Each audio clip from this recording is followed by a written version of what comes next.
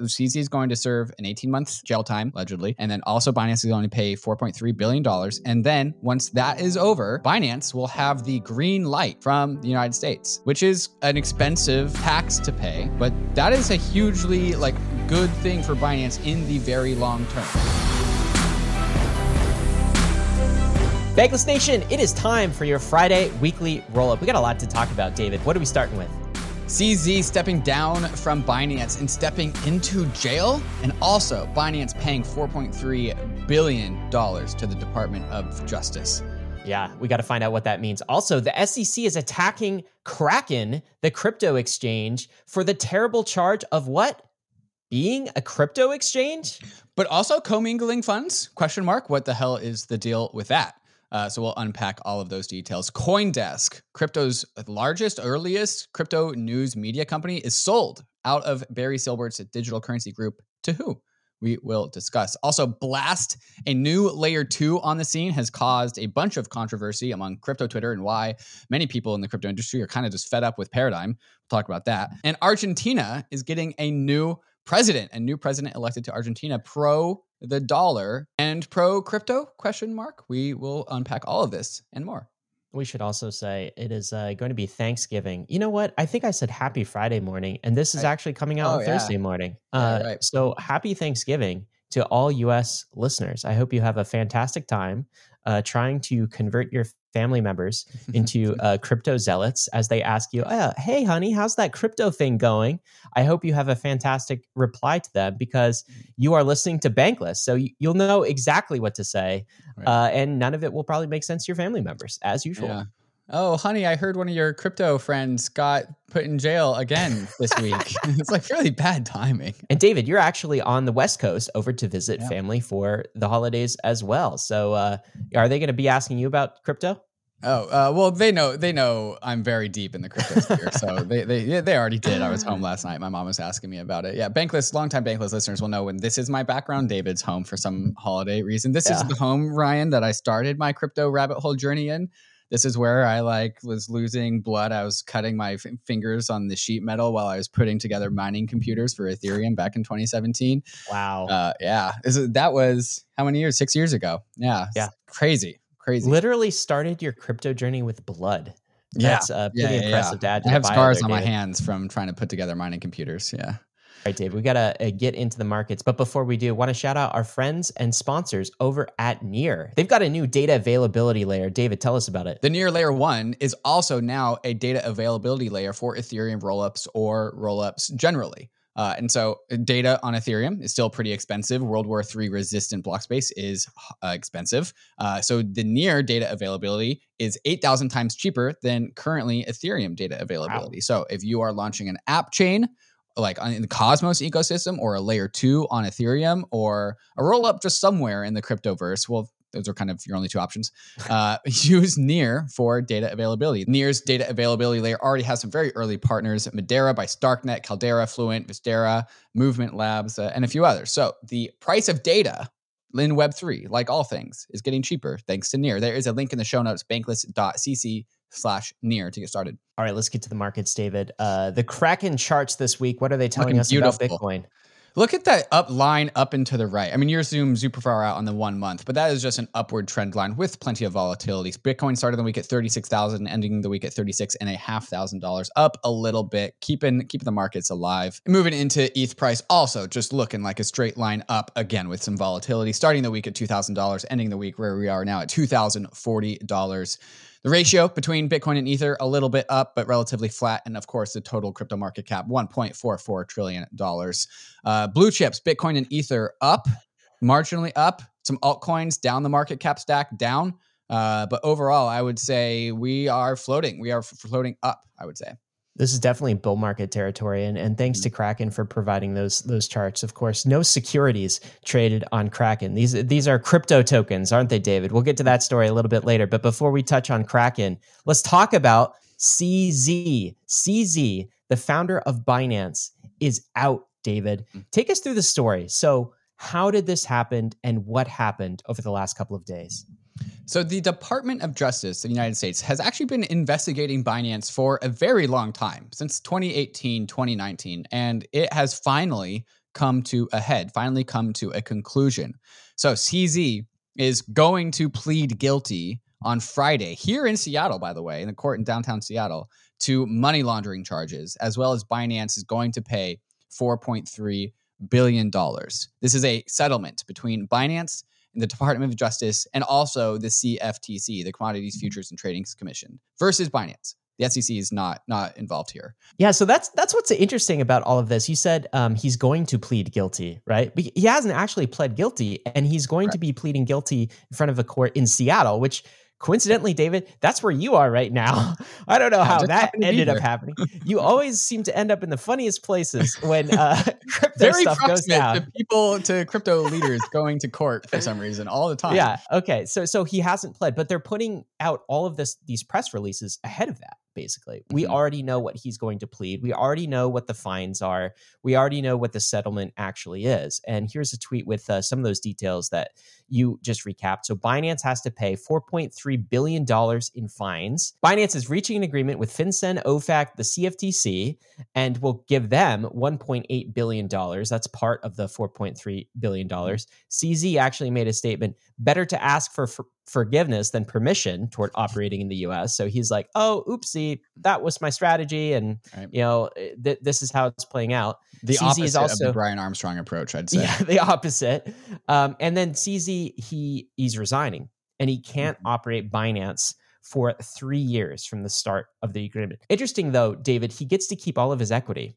Yeah. So he can't operate it, but he's not forced to sell any of it. So he gets to realize all of the upside. He is still a hyper billionaire. I have no idea what his net worth is, but it's multiple billions, many billions. Right. In fact, at one point in time, I think Forbes estimated CZ was like maybe the second most wealthy person in the entire world, like top 5.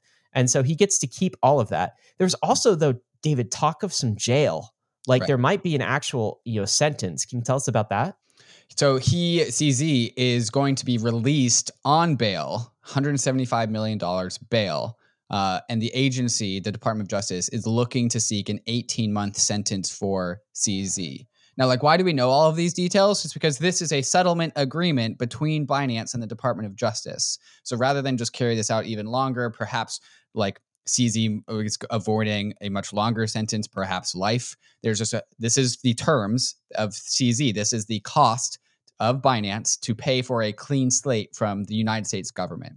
So post this, CZ is going to serve an 18-month jail time, apparently, allegedly.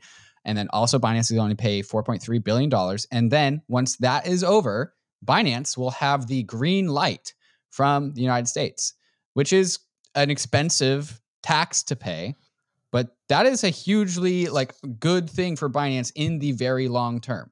So he's actually going to jail though. That's crazy. I wonder if this is house arrest, if he can negotiate that, or if it's actual jail. If it's is this kind of the white collar cushy jail, or is this it Arthur Hayes jail, or is it Sam Bankman-Fried jail? Where is it on this spectrum? That seems to be unclear. Can we talk really quick, David, about what Binance is actually being charged for, though? What crime did they commit, and what is CZ actually pleading guilty to here?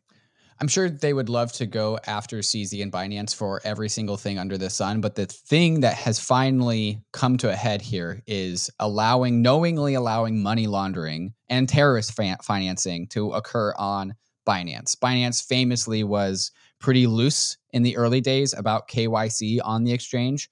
You could just kind of flub your KYC, your VPN, check, I'm not a United States citizen, and then you could just use Binance.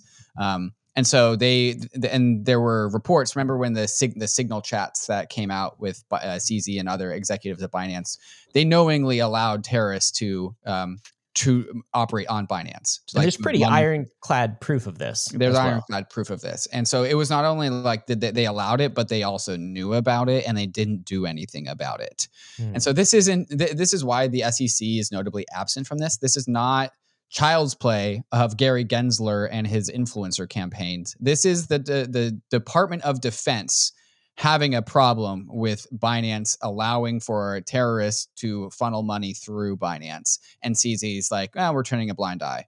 And so it's kind of like the highest level of offenses you could make towards the United States government. Yeah, you said that the Department of Defense, and they're kind of associated here. It's like the agencies of FinCEN and OFAC. And by the way, if you're not familiar with what these agencies are, we did an entire podcast on the financial surveillance apparatus that you should absolutely check out. But notably, what CZ did not do and what Binance did not do, it was not an FTX style fraud.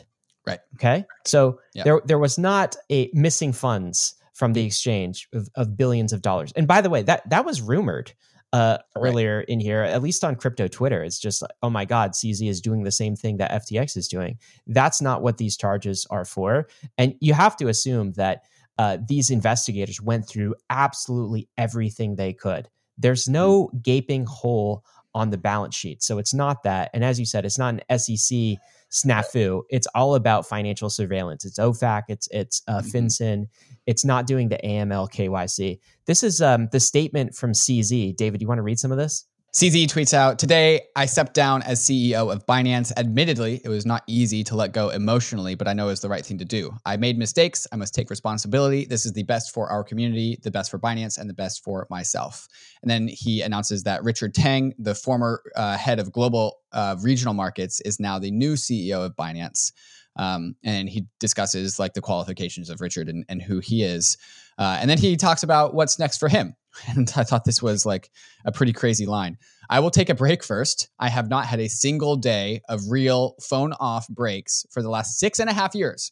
CZ has been grinding for 6.5 years. After that, my current thinking is I will probably do some passive investing, being a minority token shareholder in startups in areas across blockchain, Web3, and DeFi, AI, and biotech. I'm happy that I will have more time to spend looking at DeFi.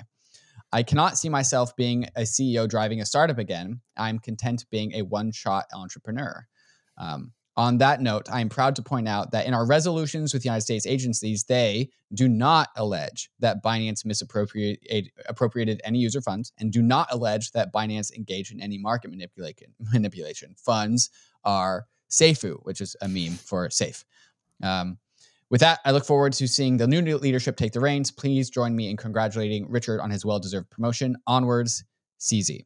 So no misappropriation of user funds, no market manipulation, but clearly doing illegal activity with respect to financial surveillance laws and regulations that are in the book. And we'll talk what this means, like how people are reacting to this and how CZ might be viewed through history. But all of this also came to a head in a press release that the Department of Treasury and I believe the CFTC kind of stood up at 3 p.m. on Tuesday, November 21st. And actually, when they announced all of this, some of this news came out ahead of that, and some of it was tied up in this press release. And Janet Yellen actually spoke about this. And here she is addressing crypto specifically in what I would say is a not-so-veiled threat. Let's listen. And let me be clear. We're also sending a message to the virtual currency industry more broadly, today and for the future. If virtual currency exchanges and financial technology firms wish to realize the tremendous benefits of being part of the U.S. financial system and serving U.S. customers, they must play by the rules. And if they do not, the U.S. government will take action. There it is, David. If you want to play in the US and you are a crypto company or a crypto project, you must play by US rules. Okay, but who is she referring to? Because Binance, okay, got him, the number one exchange. Who's the number two exchange? Coinbase, extremely compliant. Who's the number three exchange in volume after those two? Kraken, extremely compliant. After that, we have Bybit, OKX, and KuCoin, who are Asian exchanges. So maybe this message is to them. But we're now talking about the long tail of volume. There's no one left. FTX is gone. Yeah, no. Well, she's just saying this in general. It's David, what I think this is this is a statement of like, we're in control, right? Like we're in the driver's seat. Yeah. Okay. Yeah. Like, let me show you who's boss. Bend the knee. It actually doesn't matter what rules we say. In fact, what the subtext here is, we're not even necessarily going to give you clarity on what the rules are. But when we say jump, you jump. We are the bosses here, or else we will shut you out of the US market. And what that means is you are disconnected from the entire Western market, right? It's like Europe kind of follows suit.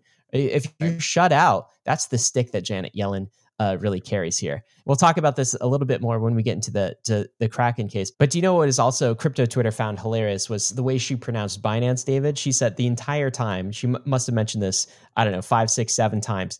Binance is her pronunciation of Binance. So that's like high class finance. Right. I remember back in 2017, back in 2018, the early days of Binance, people called it Binance all the time. And it was like, it was back in the day when people also would say ETH or ETH. People referred to ETH as ETH. And but if someone starts saying ETH right now, and if someone says Binance right now, it just shows that they either don't care or they're disconnected. They don't have any crypto. crypto friends, that's for sure. Yeah, they definitely don't. So how big of a deal is this? Let's look at this from the Binance token itself, because there is a token out there that is maybe a proxy for what's going on in Binance world. The BNB token, that is down 12% here on the day? Down 12%. Yeah. So at a fully diluted market cap of $35 billion, we're losing a couple $1 billion of market cap off of the BNB token, down 12%. But I will also say, like, that's not far off from like the regular old market. Like right now, like for example, Solana is also down 12% right now. Layer 2 tokens like Optimism down 8% on the week. XRP down 7% on the week. So you can't even really say that the market even reacted to this. It's a little bit of a reaction, but kind of a little bit of reaction. Yeah. But like 12% in crypto, like whatever. Okay. That's fine. Another big question though, David, for Binance, or Binance, I should say, is where is all of this coming from? This $4.3 billion, do they have the funds to actually pay for it? What's this tweet? Yeah, so Connor put out a little audit of Binance's crypto holdings from Binance's proof of reserves disclosures that they publicize because they're cool and they do that.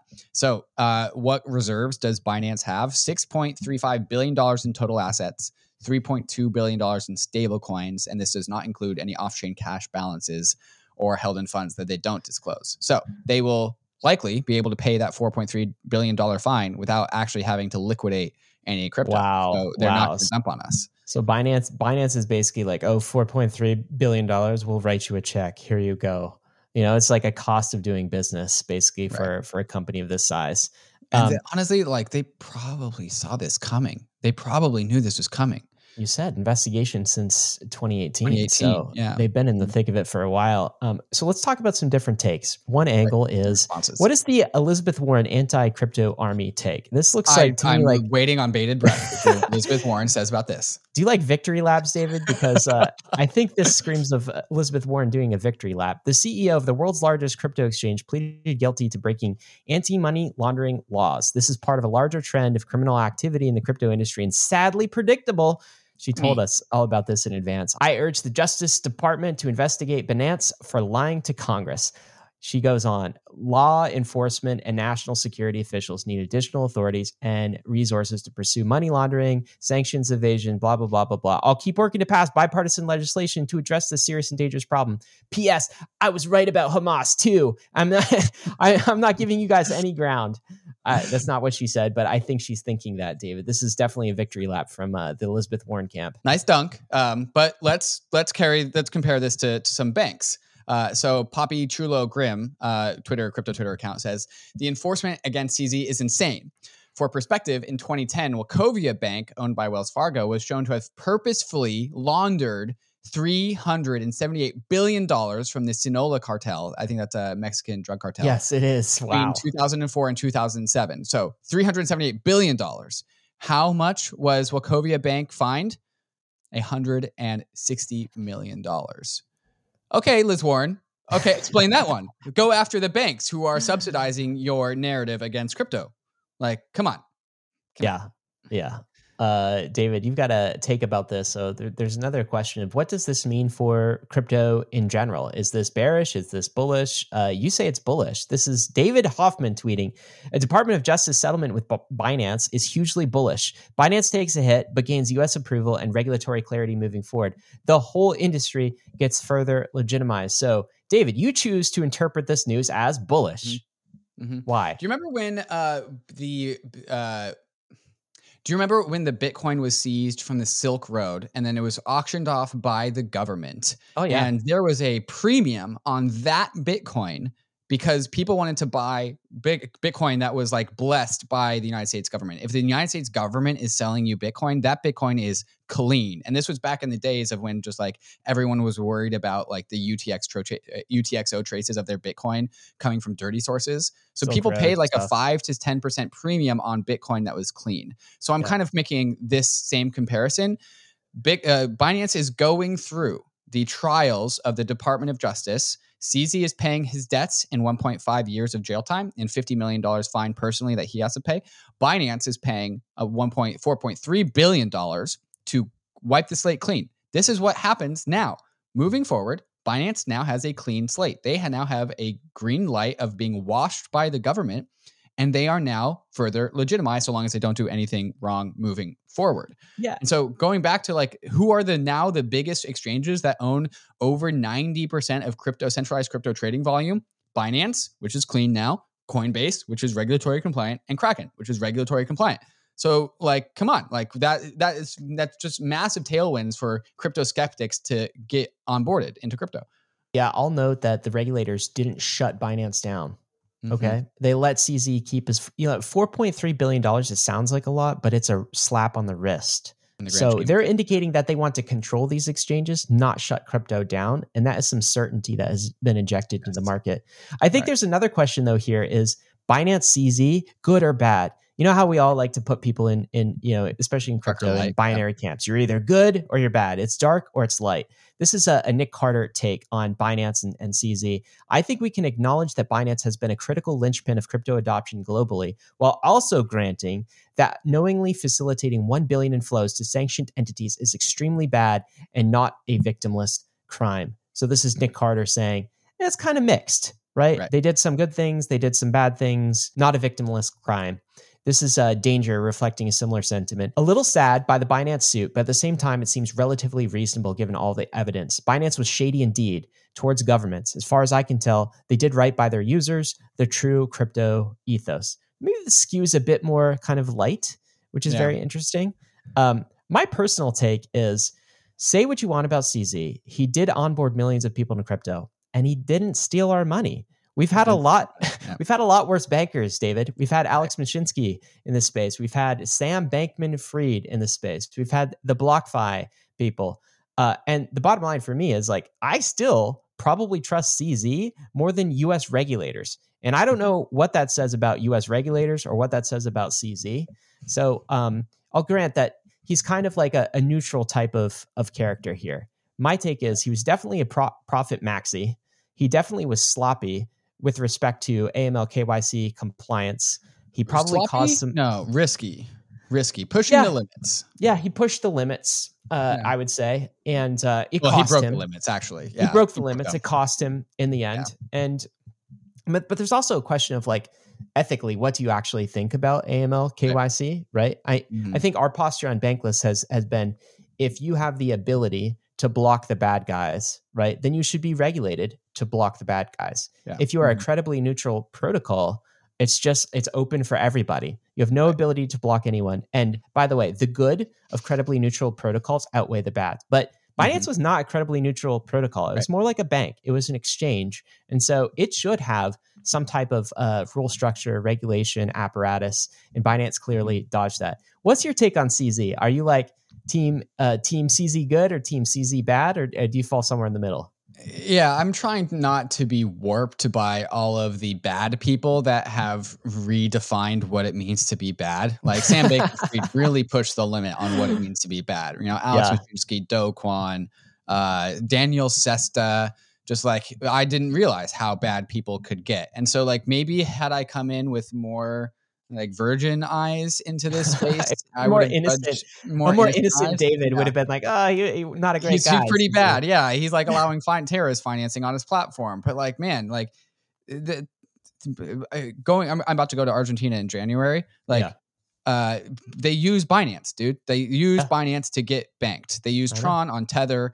And that's not Binance, but it's just like they use the Binance exchange and the Binance app to send money around. This is also true for Africa. And so, I mean, like the simple take is like we support DeFi protocols that terrorists can use, and also the rest of the world. And we believe that this is a net positive outcome in the grand scheme of things. CZ tried to operate under those principles, but he didn't have that same foundation. Like he could have stopped the terrorists. And he chose not to. He was not an internet protocol like TCP/IP. All right. He had his own walled garden platform, and there's some responsibility when you have something like that. No. David, you alluded to it earlier, but one other question here is, okay, what does this mean for centralized exchanges? And you said, I mean, this is very good for a Coinbase. This is very good for a Kraken, basically, because Binance is pretty much stultified in Western markets. Anywhere that the kind of the US touches or the US influence overshadows, Binance is kind of cut out of that. And it looks like, I think to me, that US regulators are doing some kingmaking here. They're slapping around Coinbase. We'll talk about it soon. They're slapping around Kraken as well. But that will also boost up Coinbase and Kraken, I think, in these markets. And so that is a massive factor here. I saw one last take to round this out on. I saw this one take from Emily Parker, the end of the borderless crypto company. She wrote this in CoinDesk. Basically, is saying BitMEX was also a borderless crypto company, and BitMEX got axed like right before the start of this last bull market. I think in like 2020. That was Arthur Hayes' exchange. And it just famously operated like very light KYC AML and just used crypto as payment rails.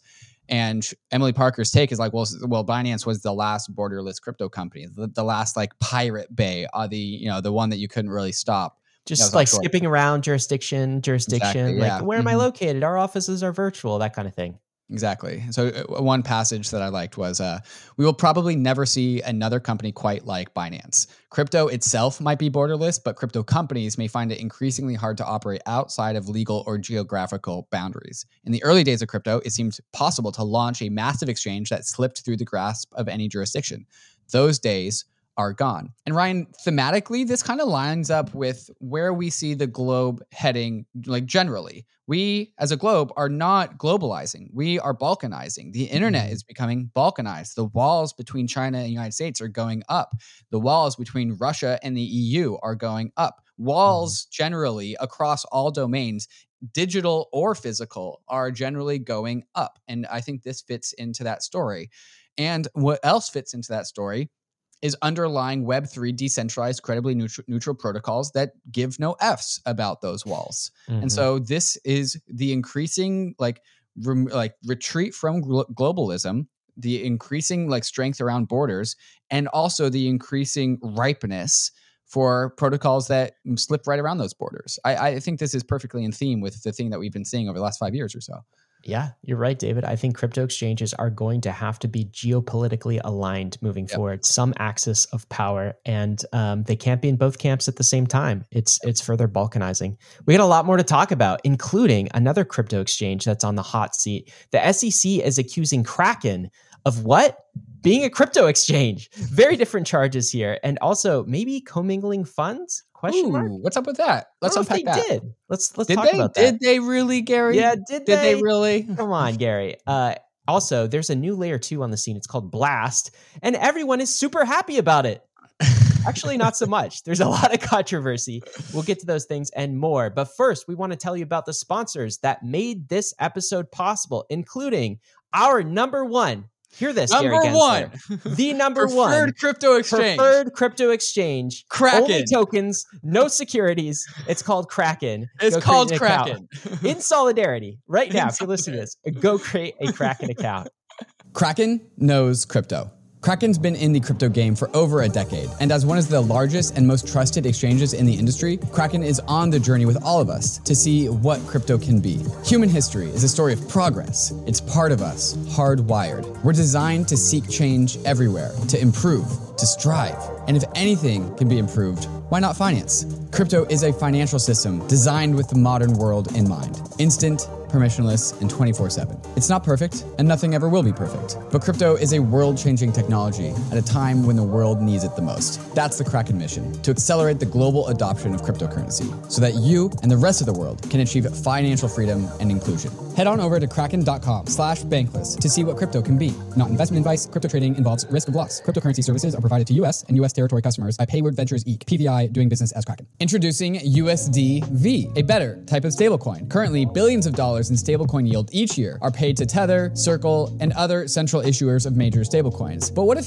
yield could be shared with the protocols that use it? Those protocols, in turn, can decide how to reward their users. USDV shares its yield with a community of apps and developers that mint it. Every USDV is backed one-to-one by US Treasury bills which pay yield. This yield flows out to the community of USDV issuers, so your protocol or app can get paid for helping end users convert other stables into USDV. This works thanks to a breakthrough technology called color trace from Layer 0. Without it, it was impossible to attribute users of a token with a specific issuer, but now we can. USDV is live on Ethereum, Optimism, Arbitrum, and other chains, and it's already available on over 20 exchanges such as Curve, BitGet, Velodrome, and Stargate. Start participating in the yield from treasury-backed stablecoins at bankless.com/USDV.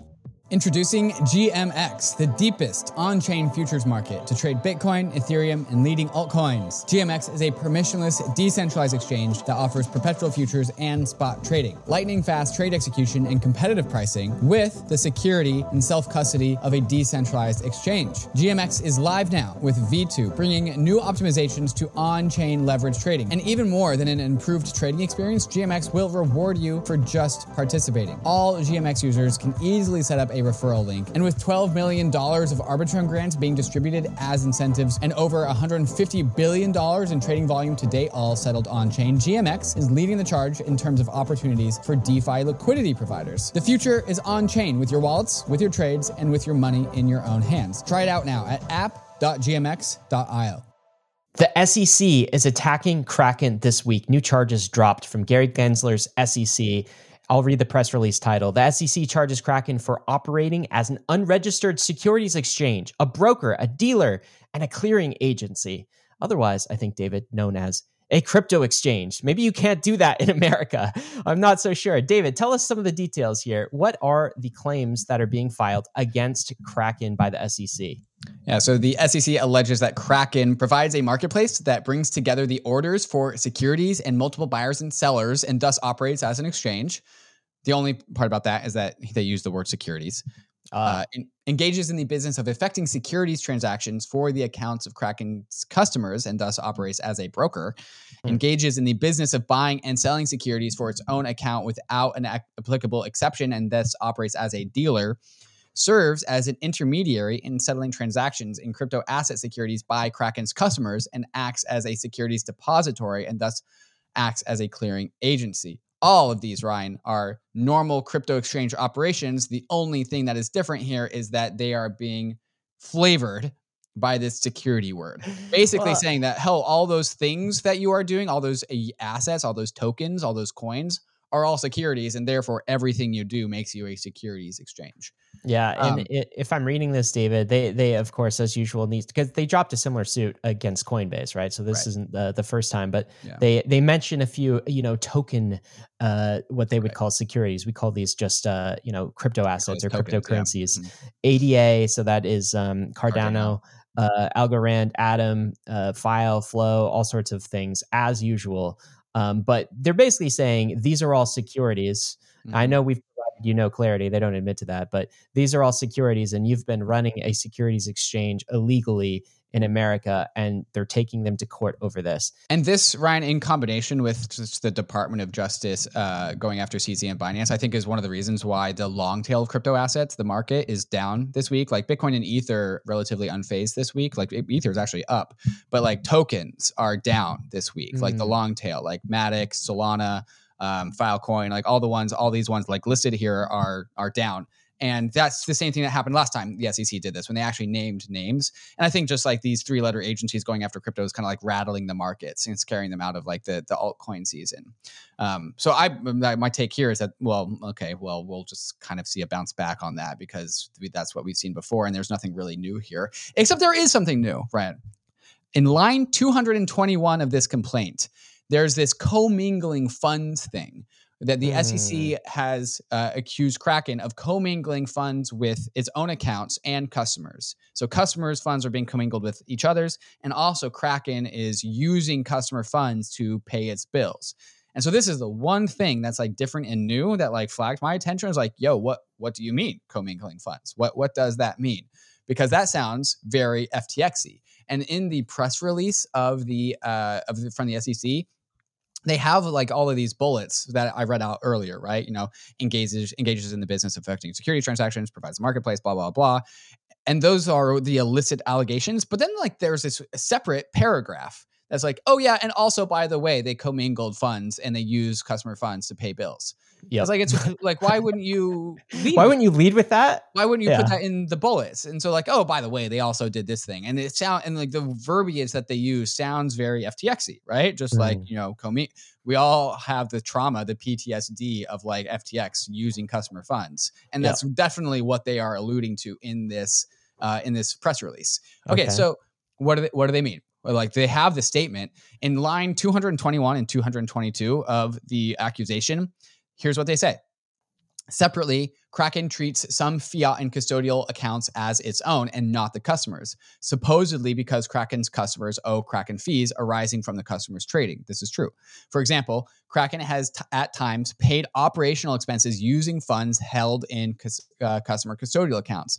This is another example of improper commingling of funds that increases investor risk, which registered security intermediaries are prohibited from engaging.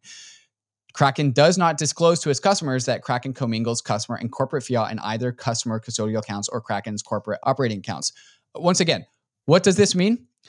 Here's how this works. And this is how all crypto exchanges work, Ryan, is that when you deposit your crypto onto Kraken or Coinbase, and then you make a trade, that trade incurs a fee. This is how exchanges make business, trading fees. And so all of a sudden, the crypto that you deposit to them, some of that crypto becomes the exchanges because of the fee. But because that state is not immediately reflected on chain, well, then all of a sudden, the fee that is collected by Kraken and the customer deposits from the customer is still in the same wallet. It's still in the same address because Kraken's internal ledger and the Ethereum blockchain or like the Polygon layer 2 or Solana, they don't update that immediately.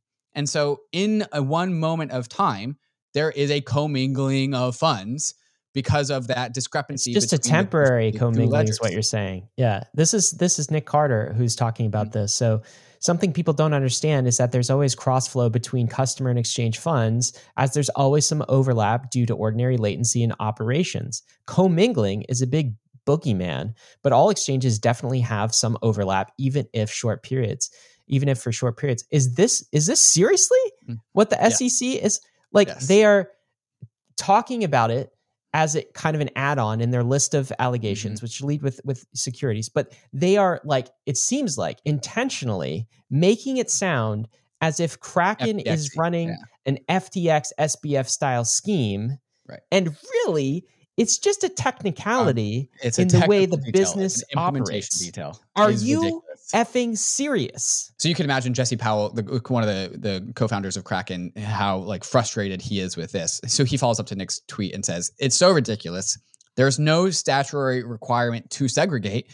Fees paid are, quote, commingled until they are moved out. Exchanges can have customer accounts for foreign exchange or whatever, like any other business customer. And 4, there are reorgs, chargebacks, failed settlements, and bank errors. These are all things that would lead to like a discrepancy in the ledger that needs to be accounted for with time." So yes, nice. Again, like it's a good little jab. They're putting it in the press release. Those allegations will not hold up in a serious court system, right? They're just adding it to like flavor the entire list of complaints here. Yeah, yeah, that's absolutely bogus. So the big question here, though, is what is Kraken going to do about this? And I'll also like remind folks that earlier this year, David, it was 9 months ago. Kraken was charged again by the SEC, this time for its staking service. And at that point in time, it decided rather than go to the court system, do all these things, basically the mob boss is coming and kind of collecting, it decided to pay the penalty rather than fight the SEC. $30 million. $30 million. That was 9 months ago. Okay. So now the SEC is like, oh, so you're willing to pay. I guess we'll drop some more charges on you. That's what it seems like to me. So what is Kraken going to do, David? So here's David Ripley, operating CEO of Kraken, who says, "We strongly disagree with the SEC claims, stand firm in our view that we do not list securities and plan to vigorously defend our position." Yes. As we've seen you in before, court, Gary. The SEC argues that Kraken should come in and register with the agency when there is no clear path to registration. Words that we've heard for like 3 years now. Its allegations are factually incorrect, contrary to law, and the wrong way to create policy in the United States. As an industry leader, we will stand up to these allegations and defend the crypto industry's right to exist in the United States. That's right. We believe congressional action is the most appropriate path to resolving the lack of regulatory clarity in the U.S. and will continue to support these efforts to bring clarity and certainty to the chaotic environment that has been created in the U.S. Saying, "Congress, will you please rein in ya boy Gary Gensler?" Somebody's got to. Jesse Powell put out retweeted this blog post from Kraken, and he says USA's top decelerationist, and this is coming out of the backs of like decel is now a word that we use to describe anti-innovation in Silicon Valley and tech and crypto. Okay, so USA's top decel is back with another assault on America. He's calling the SEC and Gary Gensler a decelerationist. The masochists haven't been happy with the beatings that they've been taking in New York. I'll unpack that in a second. And are shopping for a different flavor in the reg dom in California. Regulatory dominance? Yeah. Wow. This is unhinged. I thought we settled all their concerns for $30 million in February. Now they're back for seconds. The message is clear. $30 million buys you about 10 months before the SEC comes back around to extort you again. Lawyers can do a lot with $30 million, but the SEC knows that a real fight will likely cost $100 million and valuable time. If you can't afford it, get your crypto company out of the United States war zone. I just love. I love the energy out of Jesse. Like just calling it how it is. It's like they're just extortion.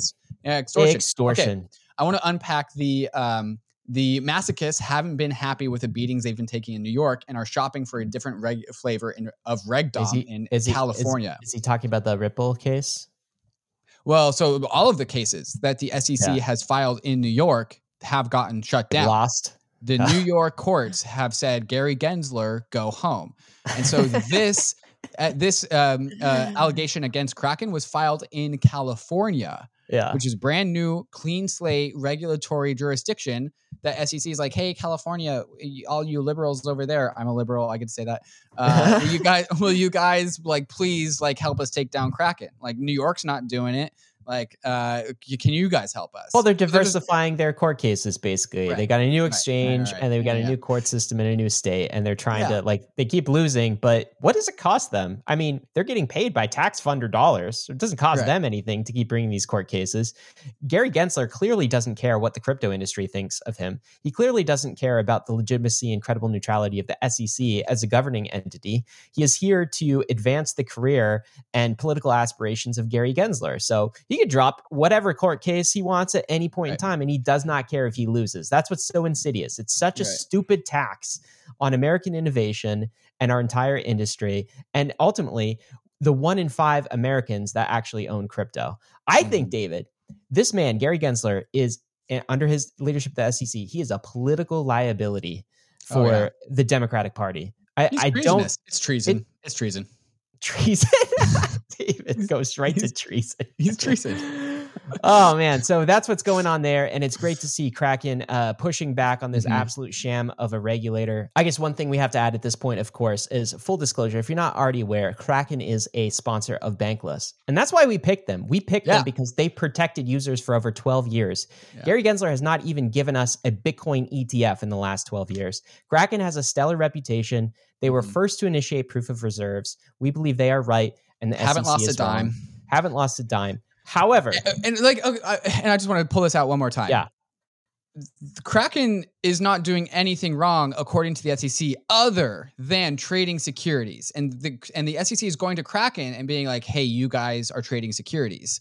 But then they list a bunch of securities, and they're not going out to the securities that they issue and say, "Hey, you guys made securities." they're going to Kraken and say, you guys are listing securities. And like Kraken's like, yo, we didn't make these things. And so they're going after the people that aren't responsible for the inceptions of the alleged securities in the first place. Yeah. Because they can't actually go and take Filecoin or Solana to court because they probably don't want to lose that one either. Well, they may. Yeah. It's still early here, David. Well, then why aren't they doing it? Well, I bet who knows what this mastermind's plans are. And the whole point of that section was to tell you that Kraken is a sponsor. And of course, beloved sponsor. And of course, guys, if you want to be extra sure, just don't keep your crypto on any centralized exchange ever. Go bankless. That's also what we encourage. All right, David, are you ready to get blasted, man? Because there's this new there's this new layer 2. It's called Blast. And it blasted on my Twitter timeline this week.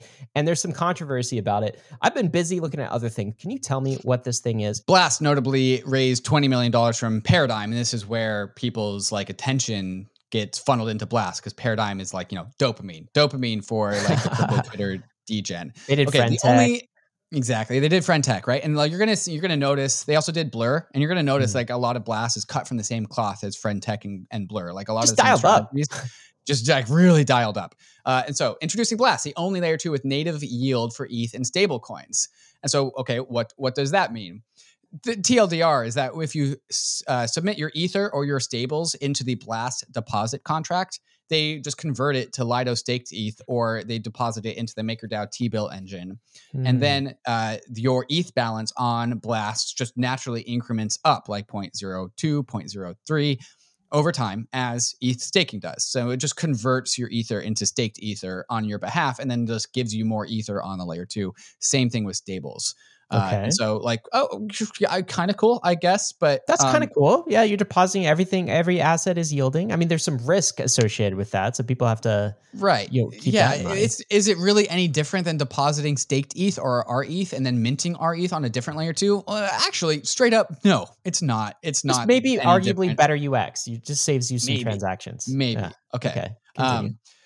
So built by Pac-Man Blur, the Blur founder. And so this is when we started, well, it's not only just cut from the same cloth, it's made by the same founder. And this is where a lot of the financial engineering, financial gamification that Blur pioneered is now being, like, that playbook is being repeated again. And also Blur, investment from Paradigm. Interesting set of investors. A lot of the crypto Twitter trade influencer accounts that also, again, that is a playbook from Friend Tech, where they kind of just like gave the crypto Twitter influencers early access and investment into Friend Tech so that they could like promote the whole Friend Tech thing. So we're starting to see like a reproduction, a lot of the same strategies. Well, yeah. And we were looking at a tab earlier, David, that actually shows it's not just the ETH yield and the USDC yield in Maker, but there's something called like Blast Rewards. Rewards. So, okay. The longer I keep my funds on Blast, the more Blast you get rewards. You get rewards. Really? Yeah. Okay. Well, on the Blast website, you go to the website, it's Blast, and that's airdrop is the first tab on Blast. And it's unabashed about this. Unabashedly. I remember when I opened up Friend Tech, I was like, oh man, they made an airdrop tab. That's bold. Also, the gated release with invitation codes a la Friend Tech. And so, like, you don't have access. You got to get an invite code. This is but the whole branding, they're leaning into the this feels very Robinhood, I would say, right? They're just totally leaning into the degen of like fast money, like if it's deposited here, you're earning. It's just kind of leaning into that kind of culture. It seems like to me. So, what's the problem with this though, David? Why does it keeps getting worse? Keeps getting worse. So here's how invites work.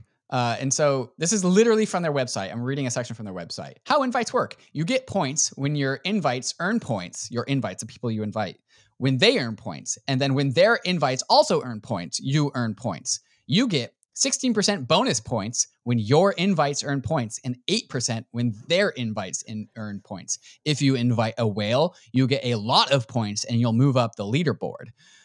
So like, shout out to the graphic designer who made this last section a square and not a pyramid. But this is a pyramid.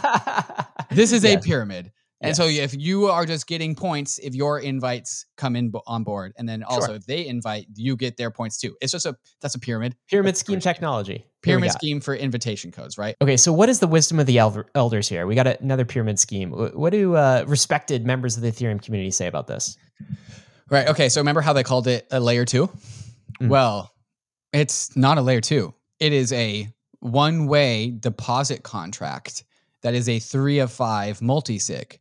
The layer 2 launches in Q1 2024. Right now, it is like a centralized sidechain with a 3 of 5 multi-sig that you cannot withdraw from. It does not go backwards. It only goes one way. That doesn't sound great.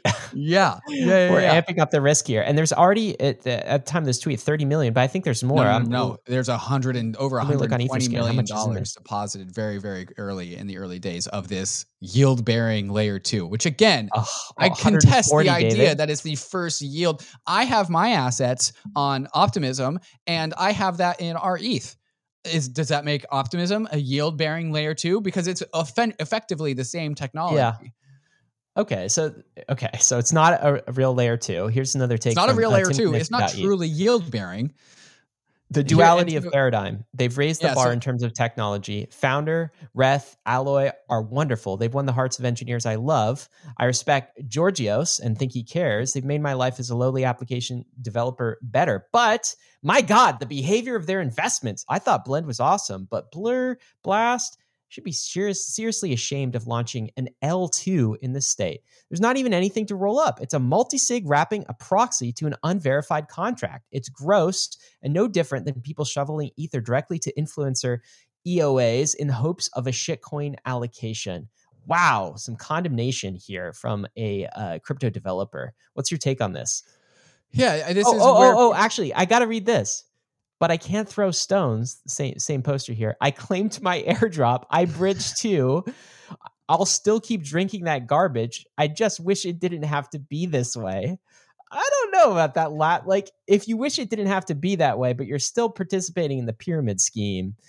It's the incentives, right? It's the gamification. It's the incentives. Like, it's not lost on me that Matt Huang from Paradigm wrote that Casino on Mars blog post, and like in the middle of launching like 3 different casinos. So here's a take from like, and the casinos like Blur, Blend, Friend Tech. These are all just like gambling platforms. And so like at some point in time, Paradigm was like, you know what, like, we're just going to fund casinos. We're going to fund casinos. That's what we're going to do. We're just going to lean into it. And that's why they've gotten all the crypto Twitter trader influencers on board. This is Joseph DeLong who just tweets out, did Paradigm just turn into a pump and dump sweatshop? Like pump and dump sweatshop. It's like, I would have called it a casino sweatshop. But like, yeah, that's like what people are critiquing is what Paradigm is really like fun, like what they're investing in. Here's Ethan Bookman from Cosmos. Remember when Paradigm like took crypto off of their website and then they had to re-add it and they did crypto. Yeah. Well, now it's just like Ponzi. This is not actually what their website is, but this is like the edit, right? So like people on crypto Twitter are just saying like, yo, like kind of gross and ick. And it's the same like financialization Ponzi playbook being repeated over and over and over again. Here's Dankrad, who says, this is a very bad idea. And this is referring to the native yield aspect of it. ETH and liquid staking derivatives are different assets with different risk profiles, and users should have a choice about which ones they want to use. The same is true for different types of stablecoins, saying that just like, oh, if you deposit your assets into Blast and then they swap it out for staked ETH and MakerDAO Treasury, it's like that is a choice that they are enshrining into the quote unquote layer 2 that's removing user choice. Okay, but so let me push back on that. Is there the possibility, David, you're being a bit puritanical about this, maybe, right? So this is Udi, of course, who's always the one to call out. And any hint of, maybe puritanism or what we might call sobriety says, actually, the thing you're calling a very bad idea would actually be more accurately described as a trade-off.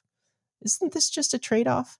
Dankrad replies and says, I'm not against the trade-off, but against misnaming things to confuse users. They can make their base asset form of an LST, but they should call it that instead of ETH. And there's an element, David, of like, are they doing anything? Like, if you don't like the pyramid scheme mechanics of it, just don't participate, right? Sure. I think that's a counter to this. It's not, sure. But also, I understand the reaction, and I think the reaction from the crypto community is just oh God, another pyramid scheme. Is that all we're Ponzi. offering to the world? Mm-hmm. Like, we're just kind of tired of this. I certainly feel that way. Like, I'm done with the roller coaster of like the exact same mechanic, only in this mechanic, it's more pyramid schemey. That's not really innovation. That's not really going to like change the world. And I think Paradigm maybe, and this particular project caught crypto in a moment where it feels like it's just jumped the shark. You know, like we're just kind of done with it. Put it. Yeah. And the mood has shifted. And I think Paradigm and maybe Blast is taking the full brunt of that mood shift, whether fair or not for this particular project. Well, the jumping the shark thing is just like, oh, well, we saw the gamification of incentives on Blur. We saw the friend tech invite code system work. Let's like put everything that we've learned and just go full casino. Let's just turn it up to 11 on the casino side of things. Yeah. And like to some degree, there are the crypto Twitter trade influencers, the one that's like listed in the announcement. And there's all of that money sloshing around playing games, independent from like the innovations in the layer 2 space. It's not about like any of the optimizations that Solana is making. It's not any of the optimizations that the super chain is making. It's just like the casino on Mars. And so that casino on Mars just happens to be very proximate to more like the EF members, the more the idealists out there. And that is a friction point. We have like the degens right next to the idealists. And now like we're talking about it. And so maybe that's just like this Paradigm's just making this product and it's not for us, but they just happen to also be in our community. And there's just something weird about just like the duality of Paradigm, that one blog post where like Georgios is working super hard to fix like rollup composability, like cross-chain rollup composability. He built Rust Ethereum, which devs love. And so like you have this just extremely prestigious, hardworking, like bunch of researchers tackling very hard problems, and then their products are casino Ponzi's. Yeah, no, I get it. I think my biggest issue with this is that it's a multi-sig and not a true layer 2. That's probably my biggest. Otherwise, branding is bad. I feel like it the same way I feel about Friend Tech, which is like it's a pyramid, scheme. That's what they're doing is their growth strategy. I guess I'm neutral to like not feeling great about it, but I hope to God this is not all that crypto produces. Like we got to show the world a little bit more than this. All right, David, we got some more stuff coming up. Coinbase just got sold. We talk about who the new buyer is and whether we should be concerned or not. And also, is there a new crypto president of Argentina? But before we get to all that, we want to shout out our friends and sponsors over at MetaMask. And if you have not opened the new MetaMask portfolio app and all of the updates that are coming your way, go check it out. It's a great place to look at your portfolio. MetaMask Portfolio is your one-stop shop to navigate the world of DeFi. And now bridging seamlessly across networks doesn't have to be so daunting anymore. With competitive rates and convenient routes, MetaMask Portfolio's bridge feature lets you easily move your tokens from chain to chain using popular layer 1 and layer 2 networks. And all you have to do is select the network you want to bridge from and where you want your tokens to go. From there, MetaMask vets and curates the different bridging platforms to find the most decentralized, accessible, and reliable bridges for you. To tap into the hottest opportunities in crypto, you need to be able to plug into a variety of networks, and nobody makes that easier than MetaMask Portfolio. Instead of searching endlessly through the world of bridge options, click the bridge button on your MetaMask extension or head over to metamask.io/portfolio to get started. Celo is the mobile-first, EVM-compatible, carbon-negative blockchain built for the real world. And now, something big is happening. Introducing the Celo Layer 2. It's a game-changing proposal that's going to bring Celo's rapidly growing ecosystem home to Ethereum. Vitalik has shared his excitement for the Celo Layer 2 on the Celo forum, so has Ben Jones from Optimism. But why? The Celo Layer 2 will bring huge advantages, like a decentralized sequencer, off-chain data availability, and one-block finality. What does all that mean? Rock-solid security, a trustless bridge to Ethereum, and more real-world use cases for Ethereum without compromise. And real-world adoption is happening. Active addresses on Celo have grown over 500% in the last 6 months. With the Celo Layer 2, gas fees will stay low, and you can even pay for gas using ERC20 tokens. But Celo is a community-governed protocol. This means that Celo needs you to weigh in and make your voice heard. Join the conversation in the Celo forum. Follow @Celo.org on Twitter and visit Celo.org to shape the future of Ethereum. Arbitrum is the leading Ethereum scaling solution that is home to hundreds of decentralized applications. Arbitrum's technology allows you to interact with Ethereum at scale with low fees and faster transactions. Arbitrum has the leading DeFi ecosystem, strong infrastructure options, flourishing NFTs, and is quickly becoming the Web3 gaming hub. Explore the ecosystem at portal.arbitrum.io. Are you looking to permissionlessly launch your own Arbitrum Orbit chain? Arbitrum Orbit allows anyone to utilize Arbitrum's secure scaling technology to build your own Orbit chain, giving you access to interoperable, customizable permissions with dedicated throughput. Whether you're a developer, an enterprise, or a user, Arbitrum Orbit lets you take your project to new heights. All of these technologies leverage the security and decentralization of Ethereum. Experience Web3 development the way it was always meant to be: secure, fast, cheap, and friction-free. Visit arbitrum.io and get your journey started in one of the largest Ethereum communities. Javier Milei is his name. David, this is a picture of Javier. He is dressed as his superhero alter ego called General ANCAP.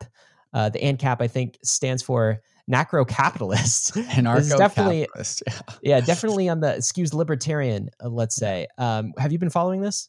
A little bit. Yeah. So I saw this video of him waving a chainsaw around outside of the roof of his car because he's waving this chainsaw saying like, we're going to cut out the government. It reminds me of actually a little bit of our Vivek interview where he's like, we're just going to gut half the government. There was no chainsaw in the Vivek interview. Yeah. Vivek is a lot more. This guy is an eccentric character. This guy is like, he's kind of like a rock star. Like he should have a guitar and he should be on like the Rolling Stones. Like that's a little bit crazy. He's a little bit crazy. He's super eccentric. He's a big performer, very like loud and boisterous. Very like right wing, elected right wing libertarian is now the new president with 87% of the votes counted, 56 to Milei, 44% to the opponent. So like, what's his deal? Like, what does he want? Why do people even think that he's like pro crypto? His major narrative is what is being called economic shock therapy. So he's just going to rustle things up with the Argentine economy. And by the way, Argentine economy, if anyone can solve that problem, they'll get like a Nobel Prize because they at like 100% Argentine peso inflation year over year. Like the amount that people like demand for dollars in Argentina is through the roof. So he wants to shut down the central bank. He wants to ditch the peso. He wants to just cut half the government, like slashing spending and then potentially very painful reforms. And so his first presidential speech, he goes, the model of decadence has come to an end. There's no going back. So this guy wants to shake up Argentina. And I think the question is like the Argentine economic situation is a very large problem. And now we have this very loud and boisterous human promising to shake things up. And is the human able to be as large as the problem? Because some people in Argentina are like, it doesn't matter who is president. The economic situation is so terrible that like that one man can't do anything about it. It's a larger problem. It's bigger than any one man. Well, Balaji's take here is that this is the second Bitcoin president. So he congratulated him. And there's one clip here where Javier is saying about Bitcoin, what Bitcoin is representing is the return of money to its original creator, the private sector. He also says, we have to understand that the central bank is a scam. So not a big central banker. I believe, though, David, he's not doing the El Salvador play of like adopting Bitcoin, but rather kind of casting aside the peso and adopting the dollar as sort of the stable coin. So maybe it remains to be seen how crypto friendly he is, but certainly I would think he would be stablecoin friendly. Would he not? Yes, stablecoins has got to be in any rational person who's leading Argentina with the intent to dollarize. Stablecoins has got to be on their menu of like first things to consider. The reason why people are calling him pro crypto is because he wants to get rid of one fiat for the more strong fiat and his anti-central bank. It's like crypto vibey, like crypto adjacent. Like there's no concrete plans. Like, yeah, we're going to be a crypto country. It's just like we're going to get rid of our shitty fiat in favor of the better fiat. Well, David, you are going to Argentina pretty soon, right? It's like the beginning of next year, I believe. Yeah, so 3 weeks and 1 week in Buenos Aires, 2 weeks in Patagonia. So I'm going to hang out with a bunch of Argentines. I'll get their take. Yeah, get some person on the street takes too. David, some other big news this week. CoinDesk was sold. And they were sold to a crypto exchange. This is one of the largest media companies in crypto. And they were bought by a company called Bullish. This is the crypto exchange. Dave, do you remember who Bullish is? And like, it's from my distant past, I recall this name.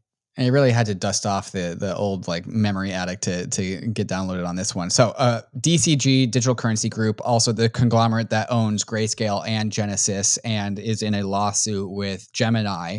They need to raise capital to fill the hole in their balance sheet to pay back Gemini and all the other creditors of Genesis, who has like $1 billion hole in it as a result of all the fallout from 2022. So in that end, they have accepted a bid to sell CoinDesk, the 10-year-old crypto news company, to Bullish, a crypto exchange. Where did Bullish come from? Bullish is a subsidiary of Block One, which was launched, a crypto exchange, Bullish, subsidiary of Block One. Where is Block One? This is going to be for like the longtime crypto people. Block One is the people that made the EOS blockchain. And so this is what, if any Ethereum person is calling like Solana the EOS of this cycle, this is like why we're getting like, some people get like the PTSD of Block One and invoking that. Block One raised a $4 billion 2018 ICO to do this high throughput, free transaction fees EOS chain. And they raised $4 billion in Bitcoin. And Ryan, they didn't sell any of that Bitcoin. So that $4 billion in Bitcoin in 2017 to 2018, when they were raising that money, is worth some crazy amount of money now. 164,000 Bitcoin. That is more Bitcoin than MicroStrategy. They have more Bitcoin than Michael Saylor. Why don't people talk about them? Well, because like on the Bitcoin Treasuries website, it's a treasuries for public companies. And Block One is like this private conglomerate that has this massive amount of Bitcoin that they got from like this very dubious ICO to make this very high performant blockchain. Okay, so the big question here is this good or bad for crypto media? And this is Jason from Blockworks who gives his takes, and I think he says it's bad. The Coinbase and Bullish acquisition is bad for our industry, and then he lists some thoughts. Why is Jason saying this is bad, David? He's basically worried about the conflict of interest between CoinDesk, a journalist company, a journalist media organization, and being bought by a crypto exchange. And he says, this is like NASDAQ buying the Wall Street Journal, or like Binance buying CoinDesk. It crushes editorial integrity of the brand. I'd assume every reporter will leave within 6 months. Now, Jason, founder of Blockworks, is inside of the media world, and so he probably would be concerned about this, and also perhaps has a bias. On the flip side of things, Ellie Tan, who's a journalist at CoinDesk. Fun fact, Ryan, we've had him on Bankless. I interviewed him. He's one of the few in-person interviews that I did in my apartment. Eli Tan retweeted this tweet from Yano and said, how many market nuking scoops does CoinDesk have to prove its editorial independence? Interesting. Yeah. And I remember back in the day, editorial independence was a big problem at CoinDesk. Like the bags of Barry Silbert and the articles that went out of CoinDesk in like 2017 to 2019 were very, very aligned. That is no longer the case. And I think now I'm willing personally to extend CoinDesk the benefit of the doubt. I think they have totally proved themselves to be editorially independent. Why the founders of Bullish are interested in buying CoinDesk is perhaps up to be scrutinized, but anyone inside of CoinDesk, I think, totally gets the benefit of the doubt. Yeah, I mean, they look, they broke the FTX story and it ended up costing their parent company everything, DCG everything. Right? It ended up causing this selling of CoinDesk. They still broke it. Yeah, I guess I'll give them the benefit of the doubt for a while, but you really have to wonder how CoinDesk will operate when it's under new management. So under the previous management, I think they proved that they had editorial independence, whether that continues moving forward or not. But I do think the big signal will be how many of the journalists actually stay. Those with integrity, if they stay and if they feel comfortable operating under new management, that's probably a signal that they're able to maintain their editorial independence. So I guess for me, it's to be determined, David. Getting into some optimism news, there was this blog post that came out that really got me excited, Ryan, talking about shared upgrades for OP Stack chains. So this is a roadmap for some upcoming technical improvements to the OP Stack. Two main components. This first component focuses on changes that will impact OP Stack nodes and node operators, enshrining a protocol version. That means that anyone using the OP Stack for their chain can easily track whether their infrastructure is up to date and in sync with the official latest protocol version. That's component number one. The second component of two just simplifies the multi-chain contract upgrades with a multi-chain upgrade contract. So eliminating hard-coded configurations, super chains, all the OP stack chains that are part of the super chain can share one set of implementation contracts and therefore perform multi-chain protocol upgrades inside of a single transaction. So one single transaction upgrades the Optimism mainnet, the base chain, Zora, public goods network, anything that is an OP stack chain that wants to be a part of the super chain can all upgrade in unison. So this is one of many mechanisms that it would take to have to recompose the Ethereum many layer twos into like this one singular system. There's no one single silver bullet, Ryan, for reintroducing composability across Ethereum layer twos. One of my tweets this week, Ryan, was the layer two fragmentation on Ethereum is just going to die 1,000 cuts. And this one is a very deep cut, I would say, like single unison protocol upgrades for all OP stack chains that want to be a part of the super chain. Pretty cool. So the governance process to implement this multi-chain contract upgrades will kick off in early 2024. Yeah, I think that has been a major criticism of Ethereum and its layer two strategy this year is just like fracturing of governance, fracturing of the user experience, fractioning of composability and liquidity. And so now the story is, some of that's true, actually, in exchange for scalability. But the story is, how does Ethereum stitch it all back together? And I think there's some promising solutions ahead that we'll be talking about in the weeks to come. David, you ready for meme of the week, man? I am. Let's do it. All right, happy Thanksgiving to you. And this was the meme of the week we decided. Saw one of your crypto friends got in trouble this week. David, we're looking at a picture of an awkward family dinner, get together, sitting around the Thanksgiving table with all of your relatives looking at you and asking you about your crypto friend who got in trouble this week. And that would be CZ Binance, all of our crypto friends. Right. Happy Thanksgiving. I'm actually going to be sharing the day after Thanksgiving with CZ because I'm going to go down to the courthouse and I'm going to... Wait. Tell us more about that. Okay, so we talked about earlier, you were actually in Seattle. This is just I'm in Seattle right now. I don't know how you do this. Whenever you go to a mountain, something bad happens to Gary Gensler. You went to Montenegro. And, where Do Kwon was arrested in Do Kwon just happened to be there. Now you just happen to be in Seattle and CZ is there. So you're actually going to go to his... He's got a date in the Seattle courthouse at 9 a.m. Seattle time on Friday. Where he's going to plead guilty. Where he allegedly is going to plead guilty. And yeah, he's got a date with the court. And I remember, hi, CZ? You're going to shout out? If I can, yeah. Like, I'm going to go watch this. Yeah. I remember going to this courthouse like way back when where I had to like contest a parking ticket. No, a speeding ticket. Yeah. I've been to this courthouse. Yeah. That's hilarious. All right, guys, we got a moment of Zen for you. If you enjoy how Janet Yellen pronounces Binance, you will enjoy this, I think. Some disclosures, of course. David and I, we are investors and advisors for Optimism, big fans of that project. Also, as we mentioned, Kraken is a strategic sponsor of the show. We are long-term investors. We're not journalists. We don't do paid content. There's always a link to our disclosures at bankless.com/disclosures. And you got to know, crypto is risky. You could lose what you put in, especially if you deposit in Blast. But we are headed west. This is the frontier. It's not for everyone, but we're glad you're with us on the Bankless journey. Thanks a lot. We are here today to announce that the Justice Department has secured felony guilty pleas from the world's largest cryptocurrency exchange, Binance. Actually, it's Binance. Binance. Binance. Largest virtual. Binance. Binance. And let me be clear. It's Binance. Binance. Binance. Binance. Binance. And let me be clear. It's Binance. Binance.